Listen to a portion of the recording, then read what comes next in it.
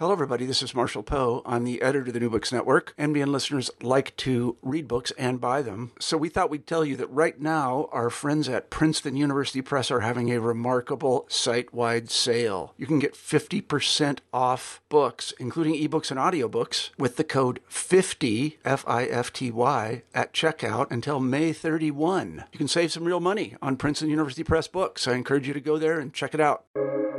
Welcome to the New Books Network. Hello and welcome back to the New Books in Indian Religions podcast, a podcast channel here on the New Books Network. I'm your host, Dr. Raj Balkaran. More importantly, today I have the pleasure of speaking with Dr. Ângela Barreto Xavier. She is actually a senior researcher at the Institute of Social Sciences at the University of Lisbon in Portugal. And her brand new SUNY Press book is entitled Religion and Empire in Portuguese India, Conversion, Resistance, and the Making of Goa. Ângela, welcome to the podcast. Thank you, Raj, for inviting me. Oh, my pleasure. A fascinating work about a fascinating space. Maybe by way of a short introduction, Goa. What is Goa? Of course, you could write a book on that, I'm sure, and you partially did. But tell us a bit about Goa. Well, it's not an easy question to answer because there is, in my opinion, there is not a Goa. Actually, there are many Goas. Depends on the people with whom you are talking about. Because Goa, well, what we today call the state of Goa, is a history of long history, of course, but a political history that is meaningful for what we call today the state of Goa, that starts in 1510, in my opinion, because before that you didn't have these political boundaries. These political boundaries were created because of the Portuguese Empire, and in this state of Goa of today, you have some parts which have been submitted to the Portuguese colonialism since 1510 until the until the end of Portuguese domination, 1961. But other parts was just submitted from the late 18th century until 1961. So we have two writings of Portuguese rule in Goa, and these two different writings and what they entailed make Goa much more diverse than we can in principle think about it, you know. So that's what I have to say about Goa, besides the fantastic beaches and all that stuff. Yes, the fantastic beaches. So then would you say your work is primarily an historical work? Sorry, I didn't understand well. Would you say that it's the historical work yes. It's an historical work? Work, yes. And so what sources do you look at for your argument? Well, I work to several sources. The fact that I've been trained in Europe, in Portugal, but also in Italy. My supervisor, my PhD supervisor, is an Indian scholar, Kirti and Chowdhury. That combination makes me aware of the the multiple types of sources I should and I used to in the research that this book is based on. So I use administrative sources, cultural sources, religious sources, local sources from Goa, or sources produced in different places. So I think that it's very important to not have a monolithic approach to sources. And what I've tried to do as much as possible was to bring to this book the multiple perspectives of the people involved in the process of Portuguese colonialism in Goa. So I have letters from missionaries, but also countings of population, documents on land owning, these very different materials, actually. What would you say is the main argument or gist or takeaway of the work? Oh, yes, the main argument of the work is that conversion to Christianity was a key factor to understand the durability of Portuguese presence in Goa. And secondly, that for that goal, conservation of power, the role played by local elites converted to Christianity was absolutely crucial to understand that. This is a really important point that you delineate. So let's dive into this. The conversion of local elites. Say a bit more about that, and say a bit more perhaps about some of the conversion strategies that you have discovered in your work. Yes. The conversion, the word conversion, maybe I start with this. The word conversion is very difficult actually to apply to an Indian society of the 16th century, 17th century. And that's why because this book is based on my PhD thesis in Portuguese. And in Portuguese, I don't speak of conversion in the title, but I speak of cultural conversion. Because there is a difference between religious conversion and cultural conversion. So when in the English title, the word is conversion, and in that sense is a bit more ambiguous for what I mean by conversion. Because what I understand first is that the local populations and the religiosity of the local populations didn't allow to a conversion that was typical for monotheist religions. So what I try to explain in my book is that there is a kind of nominal conversion to Christianity. And then there is a process of Christianization. That's what I call cultural conversion. And this process of Christianization has many different rhythms and also implications to the different people of the Goan region. So when we consider the elites, we can frequently say that the majority of them were fully Christianized and Westernized in that way. And that's why they become a key factor to understand the durability of the Portuguese presence there. But this level of Christianization, we don't find in other social groups in Goa. And that is related with what you were saying about the different strategies. So the strategies of conversion or Christianization. And so what I try to show in my book is that there is a particular strategy directed to poor people, or disadvantaged people. And this is a more, let's put it that way, materialistic strategy, offering better conditions of life, and for miserable people, very poor people, obviously, to get into better conditions of life was very attractive. But not only that, the Christian message that was not practiced, in fact, but it was the Christian message of equality between everybody. This Christian message was also very attractive for a society that was extremely hierarchical. And some of the things that missionaries were proposing, people of, lower caste, if we can call it like that, for that period, because also the question of caste is not so obvious in the 16th century as it is later.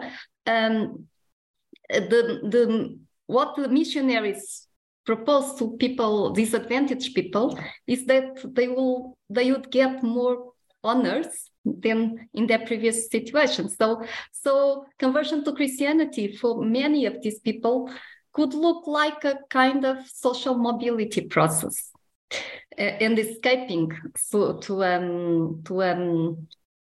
a fate, a social fate that was somehow predetermined, could be understood like that. And that also maybe explains why conversion of more disadvantaged people was in a way easier to obtain. The same didn't happen with the local elites, because local elites did not want to convert at all. I mean, nobody wanted to convert, obviously, but facing the challenges some would convert more easily than others. And the elites were not interested in conversion at all, because obviously conversion would mean losing their local status. And that was obviously something they didn't want to do. And they were also, in general, they were also convinced that the Portuguese rule would not last long. Because the previous experience they had was the Sultanate of Bijapur. And that had lasted for 40 years, actually. Sometimes we think about a long-lasting rule of the Bijapur Sultanate, but no, it was it was like 2 generations. So there was a vivid memory of these short-term rulers, which was the memory of the full 15th century. The rulers, Vijayanagar, Bahmani Sultanate, and then Bijapur, all of them did not last long. So we can also imagine, because I cannot prove this, but I can also think that for local elites, Portuguese rule was probably, it was very different because we were foreigners, but because also they were foreigners, why not to think that they were weaker than the locals? Because, Portugal had 1 million inhabitants at that period, and Goa had more or less 100,000, like 10% of the Portuguese kingdom. So these variables maybe help us to understand that for local elites, this was not something to last long. And but when the Portuguese started to convert to the disadvantaged groups and the groups that were performing the services that would allow the local elites to keep their status, their social status, then things started to change also for the local elites, because if initially they didn't want to convert because of their status, afterwards their status were being challenged precisely because they did not have any more access to the same services that would allow them to keep their status. And that, together with a lot of laws that were downgrading their status if they did not convert, namely taking off the ability of deciding in the villages about the village life, then things started to be really difficult for these people to keep on not converting. And we know that like 30% probably abandoned the territory, but 70% decided to stay. And those that decided to stay finally converted pragmatically. And if in the beginning there was already this, they kept like playing in the 2 chess boards, playing to be Christians, but not being Christians, actually. The missionaries' strategies were to Christianize them from the early childhood. So missionaries were very aware that the people that had converted in the second half of the 16th century were not true Christians. They were very aware of that. They knew that was something that did not happen from a moment to another. But they were also aware that if education was starting with the early childhood, then these people and their children and their grandchildren would become true Christians. So there was a very big investment in education of Portuguese, in the Portuguese language, and education in Christianity and Christian Western Portuguese ways of living. And but since there was at the same time also in Portugal a discussion and a debate about how much laborers should be educated, because education for laborers was something that could compromise their work in the fields. And because the time they were going to schools, etc., was time that they were not working in the fields. There was a big discussion on that in Portugal at that time. How good was for the economy of the kingdom and the empire that lower people were educated. And there was a big debate on that and saying, no, lower people should not be so educated because that compromises all the system. And so the investment in education was mainly on the elites.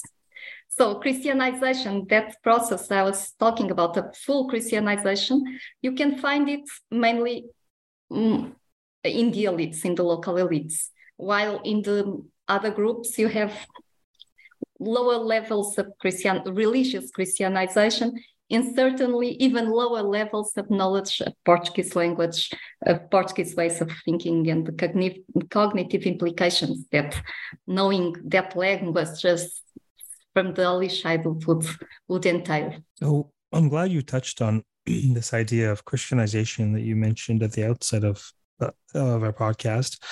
Could you say a bit more about the delineation between conversion proper or religious conversion and Christianization, or this other category that you address in your dissertation as more of a cultural conversion? What are the marks of Christianization that are different from conversion, would you say? Yes. Well, we have to put it in the context of early 16th century context now. And in 16th century context, Portuguese context, it's Iberian. In Spain, it happens similarly. When in the moment that you say, that you are submitted to baptism and become formally a Christian, in that moment, you also become like a Portuguese.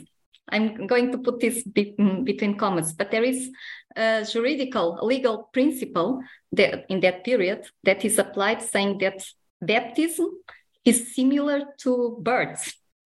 So someone that was born like a Portuguese would be obviously a Christian. So someone that converted to Christianity was like being born in Portugal, so being like a Portuguese.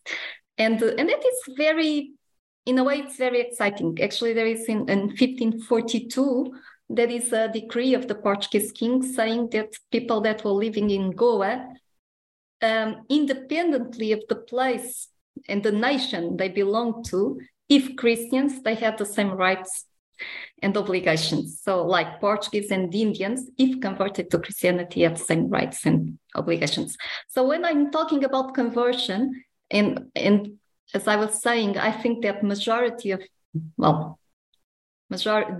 great majority of people converted for pragmatic reasons, this entailed a juridical change in status, in the political status. Because from the moment these people converted, legally converting, they were becoming full vessels of the Portuguese king. So they would be submitted to the Portuguese law, while in the previous situation, they were not fully submitted in the Portuguese law. So for private matters, it would be local law that would be applied, while so this legal change of the status of the people that theoretically converted. I mean, they converted in the sense that they were submitted to baptism and the sacrament of baptism. And so nominally, not nominally, functionally, they had converted. But what I try to differentiate in my book is that this change of identity, legal identity and political identity did not entail a inner change. And that's the difference that I do between conversion in the Goan or Indian, I could say in the Indian context, does not exist in the same way it exists from Judaism to Christianity, or from Christianity to Judaism, or from Islam to Christianity. We are thinking about very different religious situations. So my argument is that actually for the locals in this first moment, Christianity was like a cumulative thing, like the God and the Virgin Mary and the Christian saints could easily become part of the local pantheon, religious pantheon. because it was also the way how mainly it operated locally, the religious beliefs and devotions and practices. So Christianization is precisely the moment when missionaries, priests try to overcome this problem that there is not a real conversion. So there is something else. It's what was available was something else. Was trying to Christianize, convert people to Christianization. So it's the other way around. You can see, like, so there is no conversion. So, but people become, in a way, cultural converted to Christianity through the process of education, in a way, which entails Christianization. So yes, I don't know if I was clear, but I think in the book it's a bit more clear than this.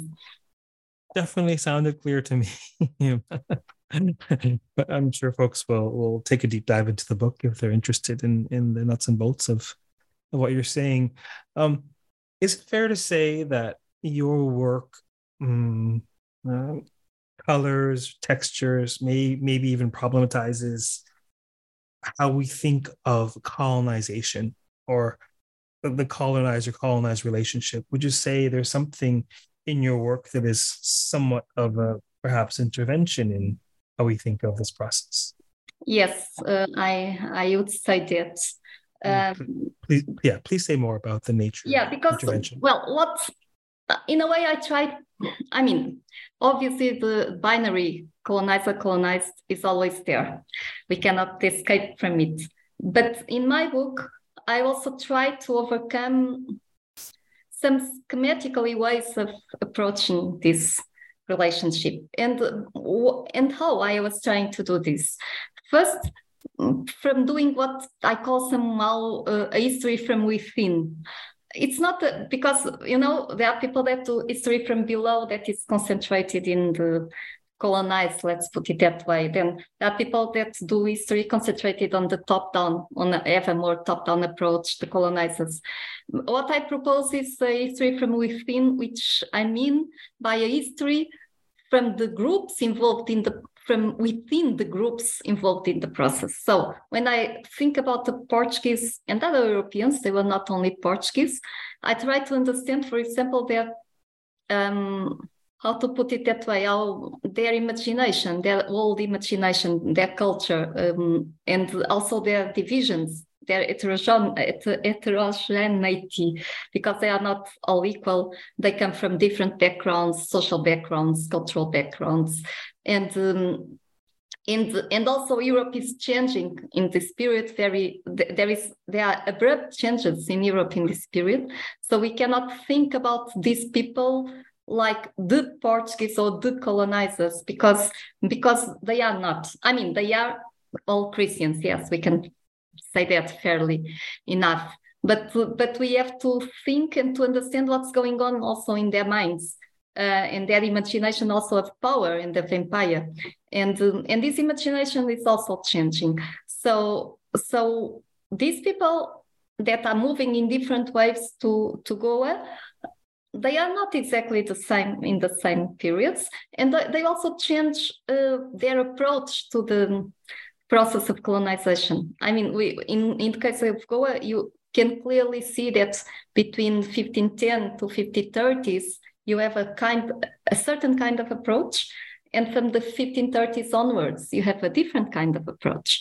And if you see it in that way, then you can understand better all the process. That's what I'm interested in the process. And I do the same with the local population. When I was speaking of the short time rulers previous to the Portuguese ones, as shaping the political culture of the locals. It's also what I find, what I call a perspective from within, from their experiences before the Portuguese arrived, which was the political culture of these people. How were they used to behave towards rulers, because they had never been autonomous or independent. They always were submitted to some outside rulers. how they were used to negotiate or to resist, which were the tools they were using. And finally, I use an important sociologist, Norbert Elias, who has this book that is on a very different situation, but I use it, which this book is called The Established and the Outsiders. And I think all the time of the locals as the established, because they are the established, the people that were there, and the Portuguese as the outsiders. So, and the framework of this book also allows to think about how the established face this bunch of people that are outsiders, so different outsiders. And I think this allows to bring some more complexity to this process. It's not that if faith is violence, because there is lots of violence from the Portuguese part towards the locals. It's not that my intention. It's not a revisionist in that sense. Intention is more, my intention is really to complexify and also to give back dignity to the locals, because if we see the locals only as victims, I think we are expropriating their dignity, because we have really to think on demographics. Portuguese were not so many; they were really very few when compared to the number of locals. So if this bunch of Portuguese, okay, with fire guns and all that, it's true, but able to dominate 10% of the all Portuguese population, just like that, for sure, it's not possible. It was not. So then along these lines, let's perhaps invoke your subtitle, Conversion, Resistance, and the Making of Goa. Say a bit about resistance, sorts of resistance to be encounter. Yes, sure.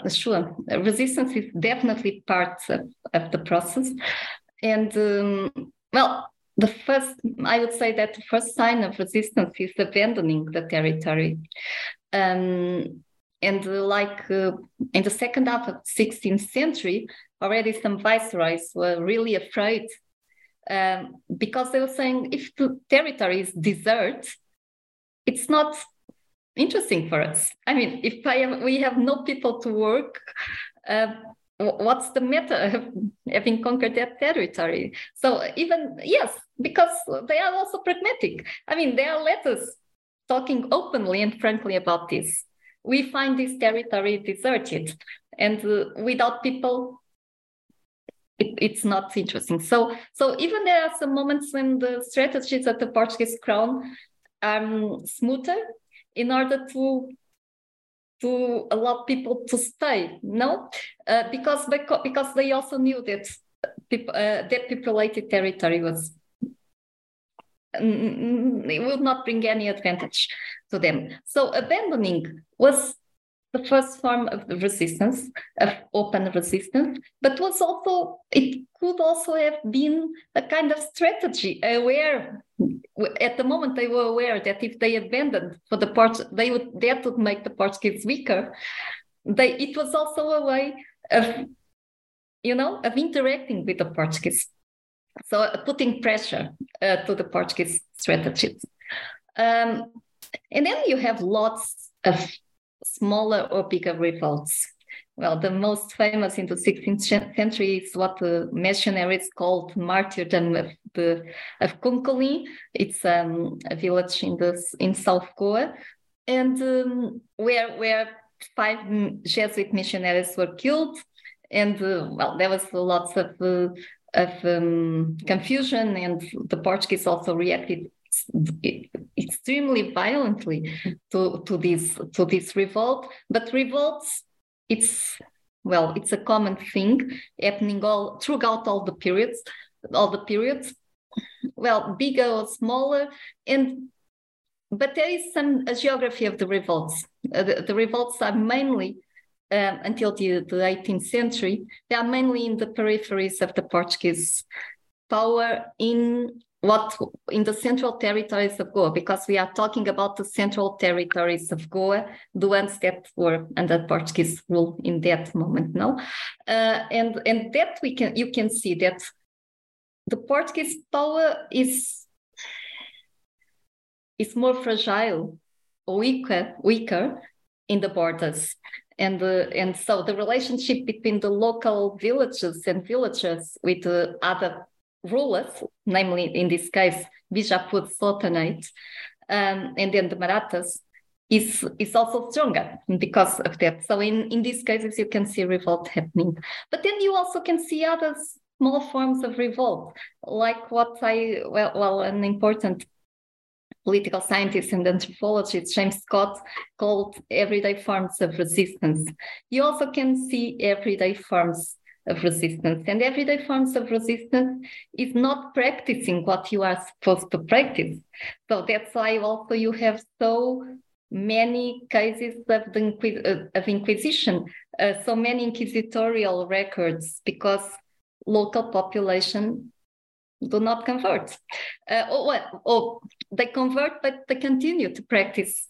So there is a cultural resistance, a kind of permanent cultural resistance towards the pressure to Christianization also. So you have this resistance is always there. Resistance is always there, but there are also again different levels of resistance. Now, it's forms of resistance that do not change the political reality, but other forms of resistance that sometimes actually have as an answer a strengthening, how do you say, strength of the Portuguese. The Portuguese power is strength because it wants to contain the pulsion to revolt, but there is no. Until 1789, at the date of the French Revolution, there is no real revolt against the Portuguese, against the Portuguese power in order to put an end to Portuguese power with an alternative political project. Until 1789, for reasons that for me are not yet clear, but the reasons for 1789 are very clear to me, but why only then? It's not yet clear for me. But yes, but resistance is always present. It's everywhere in different moments, and you can see it in microanalysis. Very interesting ways of resisting it. And you have, if I can just add a little bit, for the Goan case, you have a fantastic source, which is it's a collection that is called the Books of the Communities, which register the decisions of the village elites, and you have hundreds of books registering the decisions of the village elites, and I believe, and that's something I'm trying to do now, a systematic analysis of these books will also allow us to understand at the micro level how resistance operated. What lasting legacy, if any, has there been in terms of Goa today? Of the Portuguese colonization? Well, I mean, I think there are, frankly, many legacies. Christianity is still a legacy. Like 25% of the population of Goa is still Christian. What, compared to other regions of India, I can imagine is much more, no? I mean, I know that I don't know if there is any other region or state of India that has this kind of ratio. I imagine there is not. Even Goa is very small, but still. But there are other, I would say that there are many other. One I would even say is the role of women in Goa.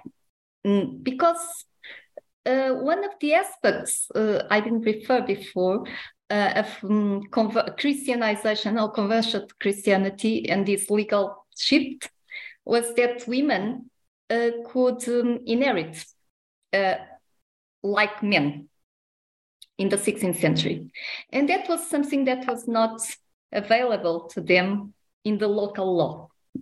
the local Hindu law didn't allow them to inherit like their brothers and or husbands, etc. And so there is a kind of how to put it, kind of female aspect of conversion in Goa. And you can see lots of widows, for example, that convert to Christianity.